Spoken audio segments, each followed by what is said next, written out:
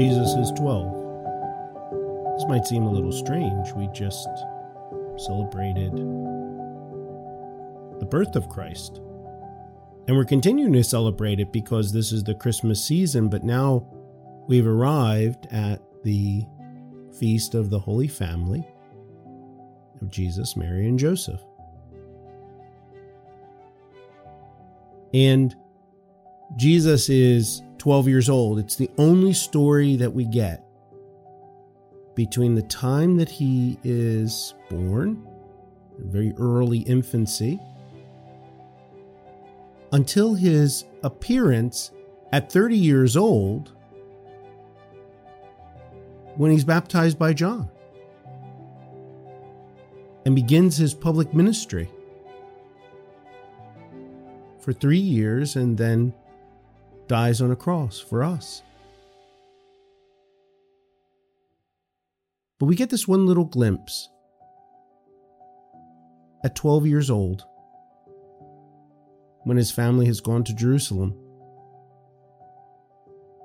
And they think he's among family members. Certainly a different time than today, where people know exactly where their children are at all times. But instead, the thought was, well, he was with other family members. But then they realize he's not, and 3 days go by, and Mary and Joseph go back all the way to Jerusalem, and they find him in the temple, and the Blessed Virgin Mary says, don't you realize what this has done? And very matter-of-factly, as a 12-year-old tends to do, well, why wouldn't you have expected me to be here in my Father's house?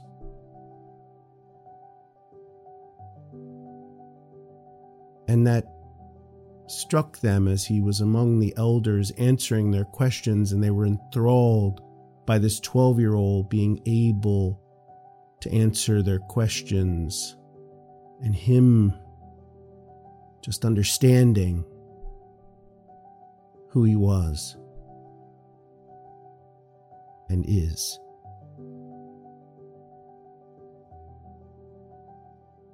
And Mary pondered these things, it says.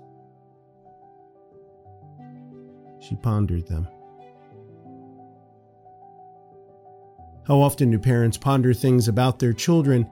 And this child, who then was obedient to his parents, that's the last that we hear. He was obedient to them. And then we hear, and is it such a surprise that when he's baptized by John and the heavens open and he is declared the beloved Son,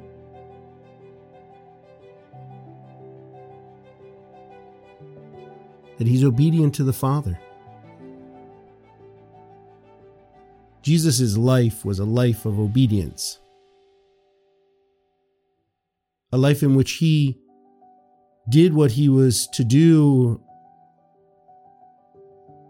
to be in true obedience as Son of God.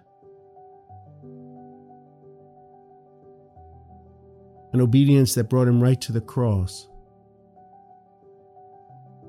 An obedience that brought him to do the will of the Father. And we, as his disciples, are called to do the same. We are to be obedient to him, and obedience is something that especially in cultures that are very individualistic, that's very difficult. No, I want to do my own thing. I want to go my own way. And sometimes that even infects the church. There's this desire to do my own thing, my own way. And obedience is something that I will be obedient if I agree with it. And when I don't agree with it, then I can go my own way. But that's not how obedience works. Look at the great saints.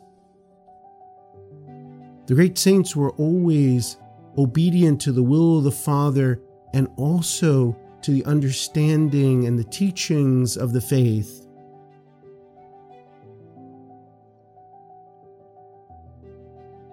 Because when we go simply our own way, what happens is that we often lose our way.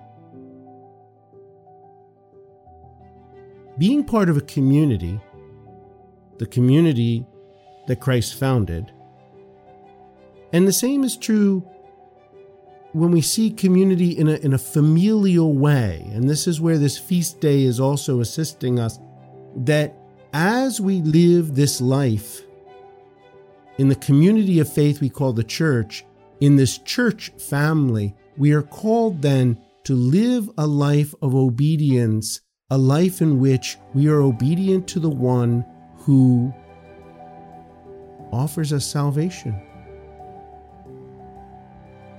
Because in his way, and following his way, is true freedom.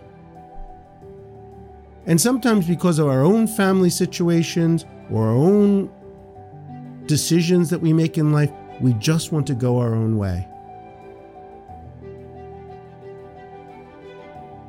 But the rebelliousness of that does not take us to a place of true peace. A peace that's found only in one place, in Christ.